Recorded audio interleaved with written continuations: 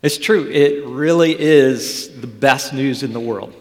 Joy to the world, the Lord has come. That's why we're here today. We're here to celebrate the fact that Jesus, just a little over 2,000 years ago, he came into this world, and he came to bring the kind of joy that is real, it's powerful, it's indestructible. The joy that comes from Jesus will never end.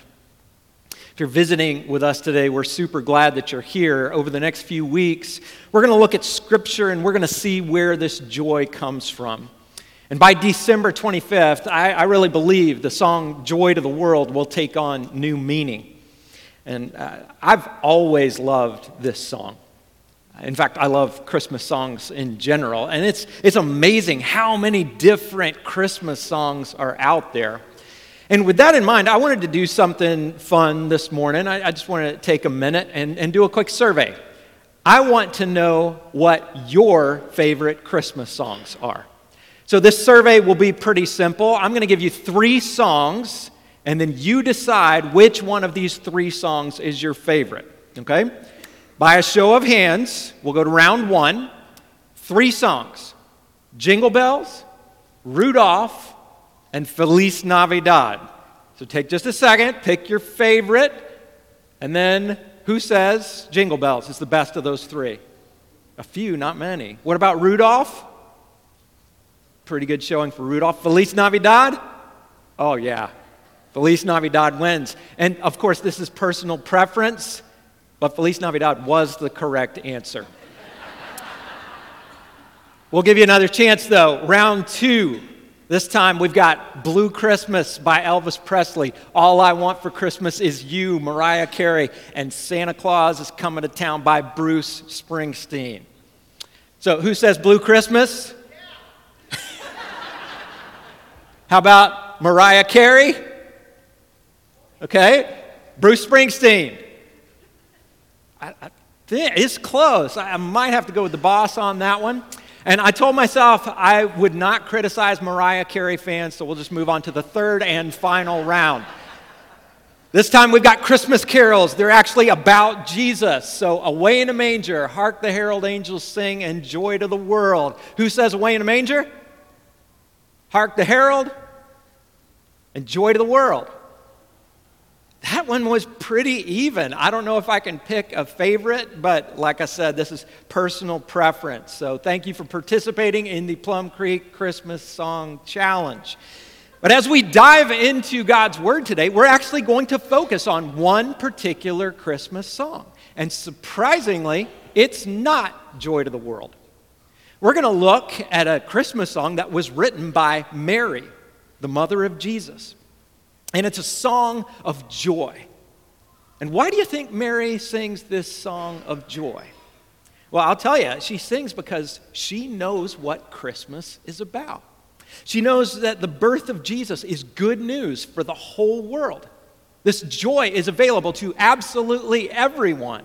It was true then and it's true now. But you know what? Many people in the world today are living without that joy. They live with a sense of hopelessness or emptiness or despair. You probably know somebody like that. You might be someone like that. And if you are one of those people, a Christmas carol like Joy to the World, it means basically nothing. It's just words. In the Gospel of Luke, chapter 1, though, we see that Mary found the key to unlocking joy. We see it in a very important quote. In Luke 1, verse 38, Mary said, I am the servant of the Lord. Let it be to me according to your word.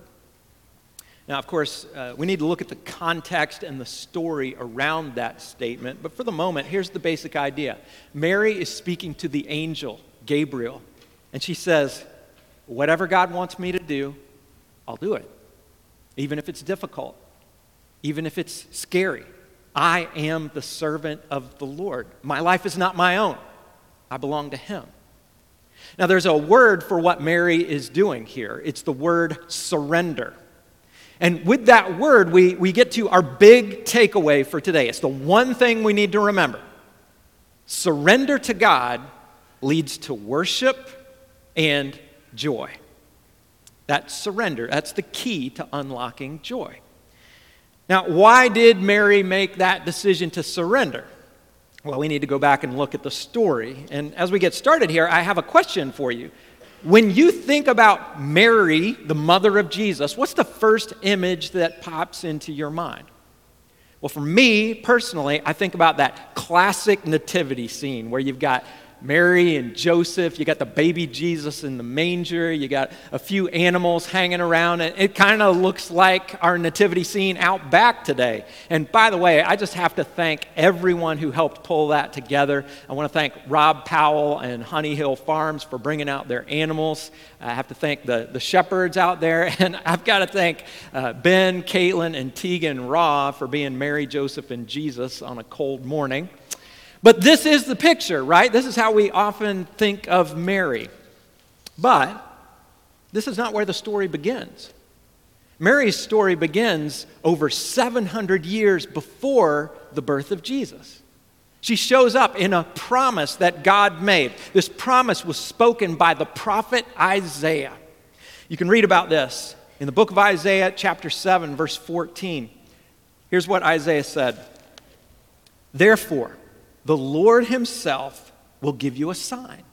Behold, the virgin shall conceive and bear a son, and shall call his name Emmanuel.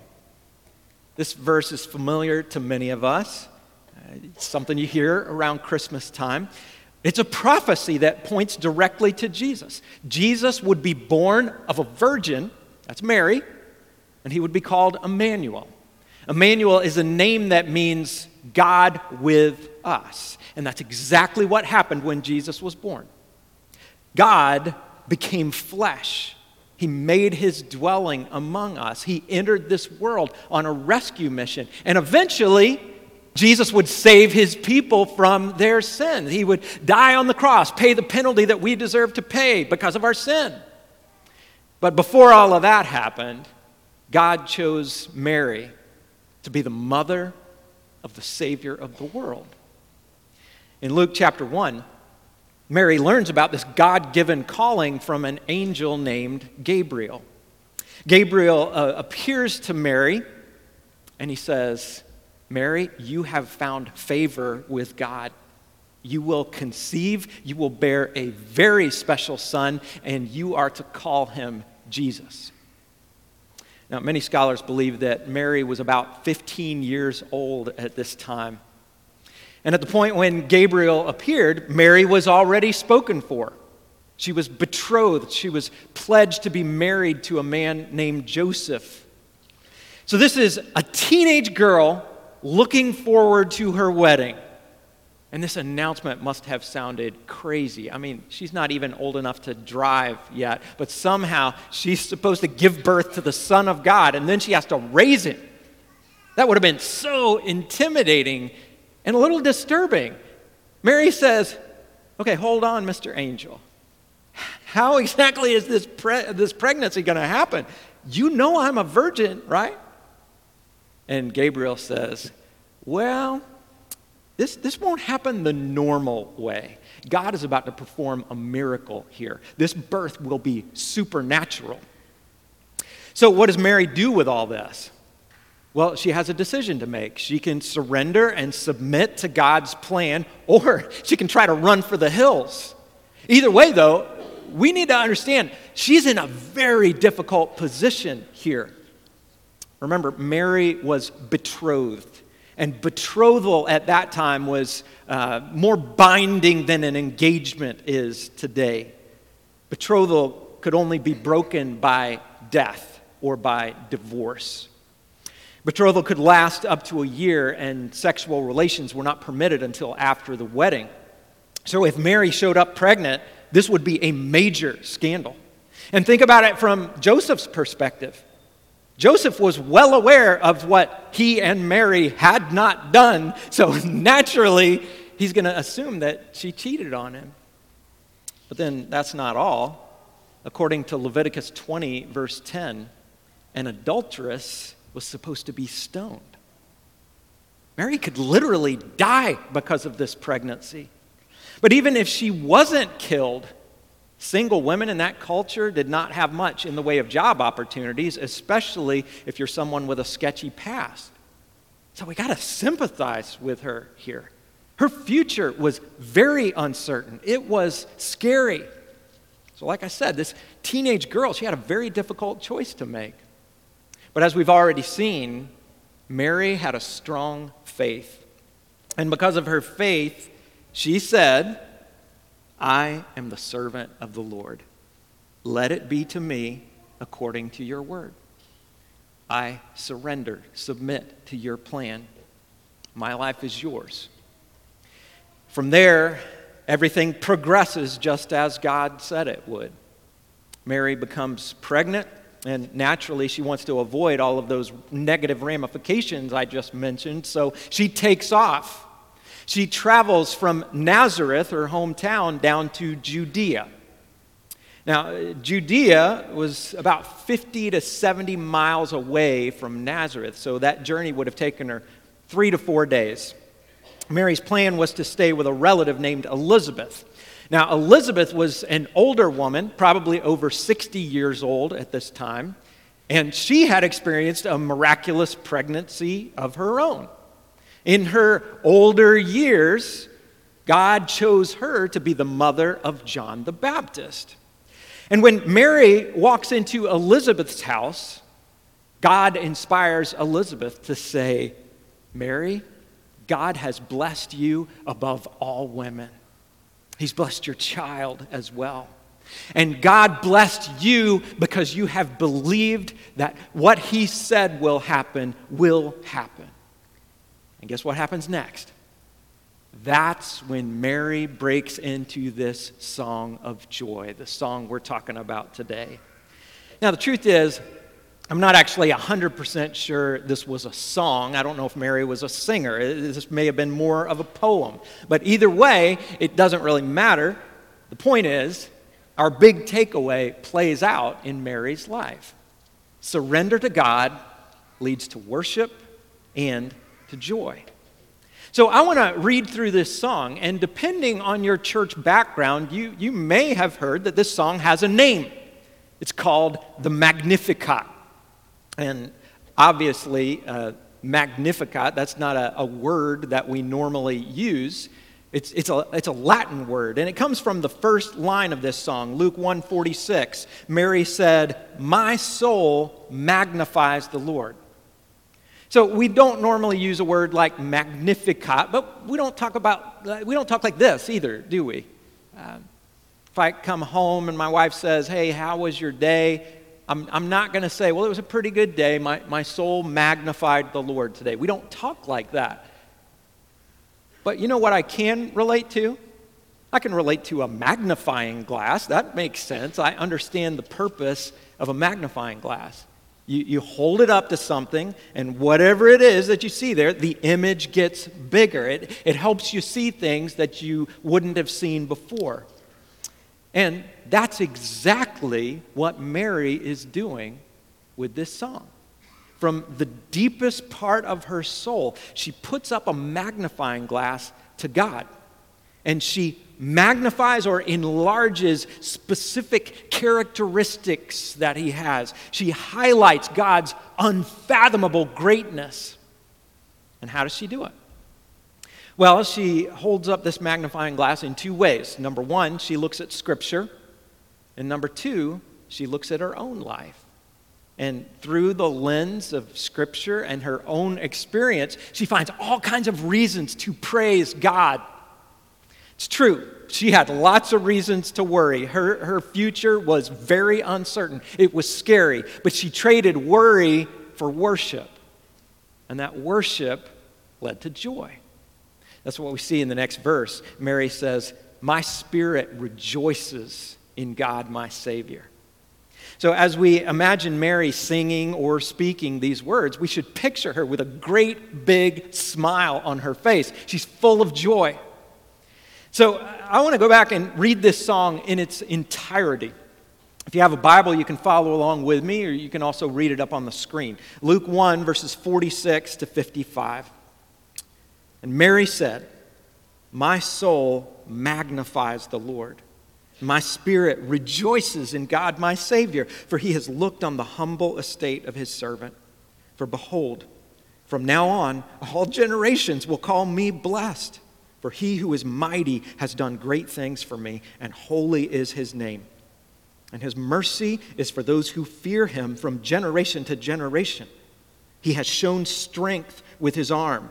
He has scattered the proud in the thoughts of their hearts. He has brought down the mighty from their thrones and exalted those of humble estate. He's filled the hungry with good things, and the rich he has sent away empty. He has helped his servant Israel in remembrance of his mercy, as he spoke to our fathers, to Abraham, and to his offspring forever. So what do you think? Do you like this song? Would you put it right up there with Feliz Navidad and Joy to the World? Well, I'll tell you what, I try to be as honest as possible when I'm up here preaching. And the honest truth is, I'm not a fan of poetry. If you take poetic lyrics and put them with a good melody, I can usually hang with that. But if I'm just reading a poem, I kind of struggle. But the reality is, a lot of the Bible is like this. Many of the Psalms were originally put to music, but we don't have those original melodies. All we have is the lyrics. So reading through the book of Psalms, it's kind of like reading a book of poetry. Over the years, though, here's what I've learned. If you take the time to look closely at a passage like this, the words come alive. That's what happens with the Magnificat. The truth is, it's an amazing song. In fact, it's so good, some say that Mary couldn't have possibly written it. I mean, she's just a simple peasant girl, and this song is anything but simple. From a literary standpoint, especially if you go back to the original Greek, people who know about these things say it's extremely well written. Then from a spiritual standpoint, it's even more impressive. Mary's theology is strong, it's accurate, it's well thought out. In fact, there are 30 different words or phrases here where Mary quotes the Old Testament. And that's why some folks say, it's hard for me to believe this. It's hard for me to believe that Mary walks into Elizabeth's house, she hears Elizabeth say, "Blessed are you among women," and then all of a sudden, just instantly, she busts out with this song.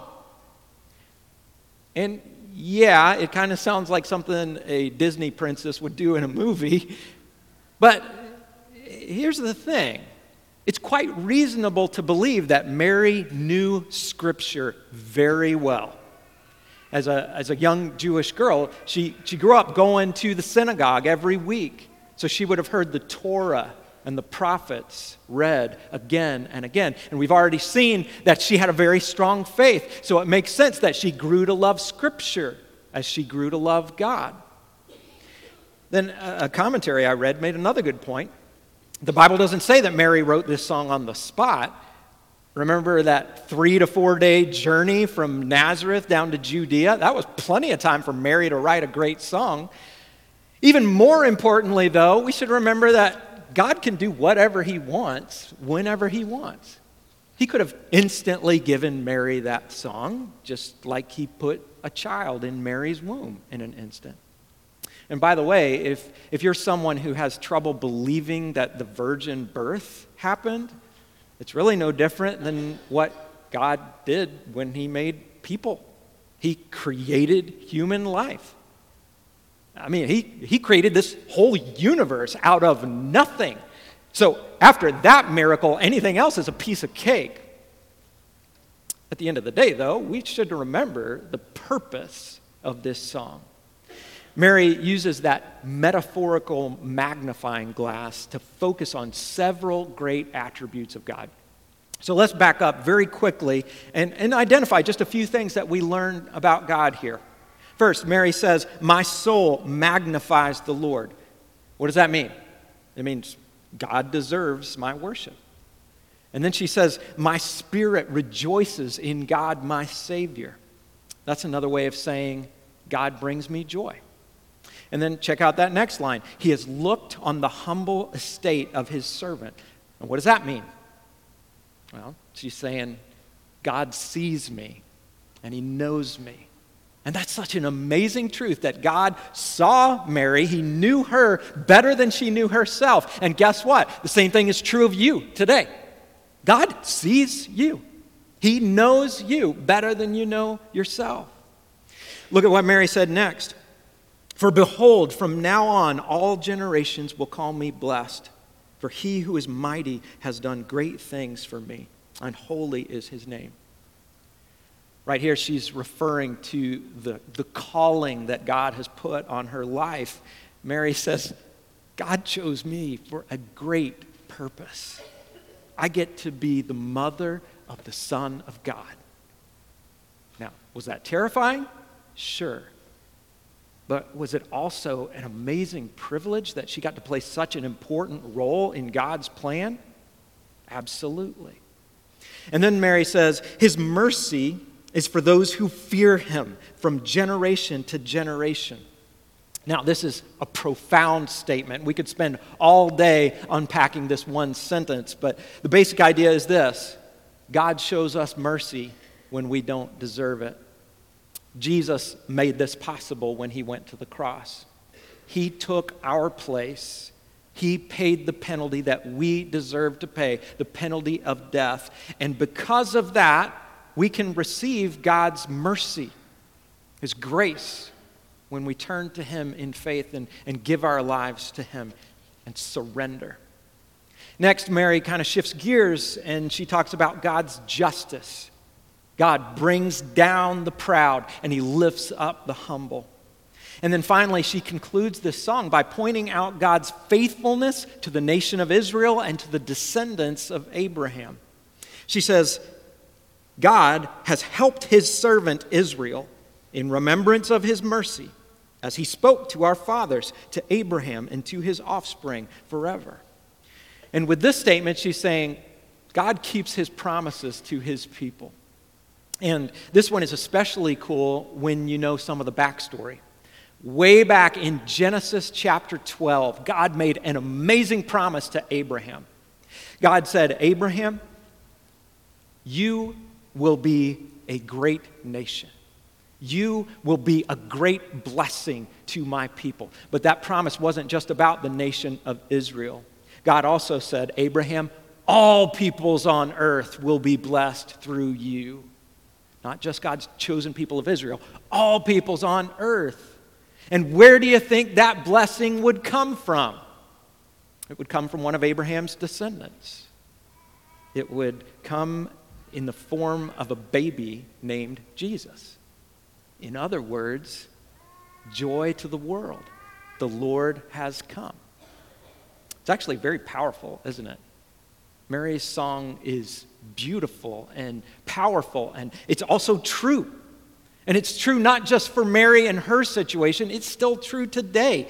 The characteristics of God have never changed. He's the same yesterday, today, and forever. When you turn to God in faith and trust, these truths will show up in your life. And then you can say, along with Mary, God deserves my worship. God brings me joy. God sees me and he knows me.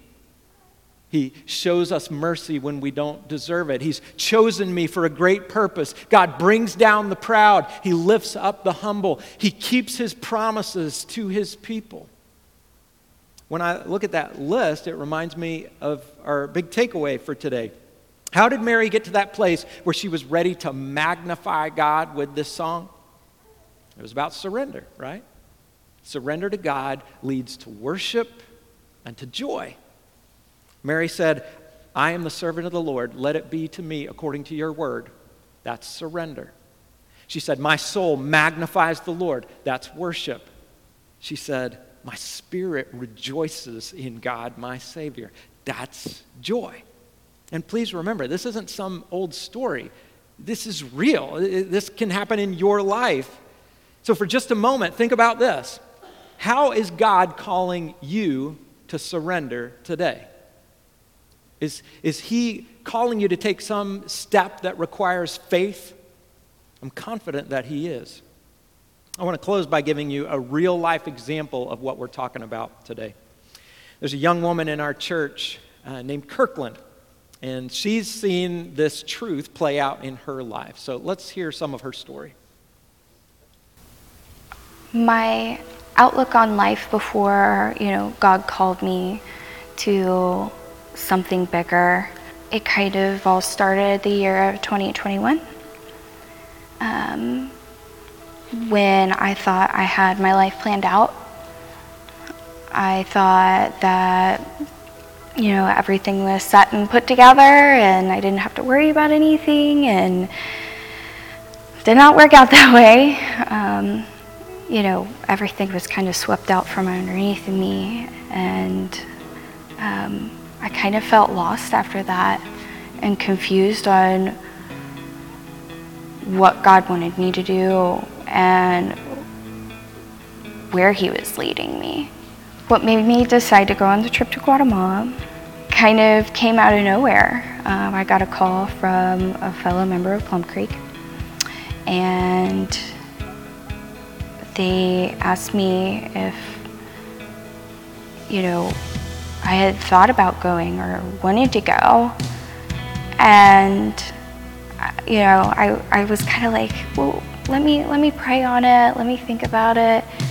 And I immediately called my mom and I was like, so I was just asked to go to Guatemala. Do you think I should go, or what should I do? And she kind of, told me to take this opportunity to let God really work in you and open your eyes and heart. You never know what he could be, doing. Maybe he is, setting something into place to clear things up for you, to clear your mind and show you the path that he wants you on. My experience in Guatemala was just overwhelming with joy and love. I experienced so many amazing things on that trip, but what really stood out to me was how God used me in ways that were unexpected.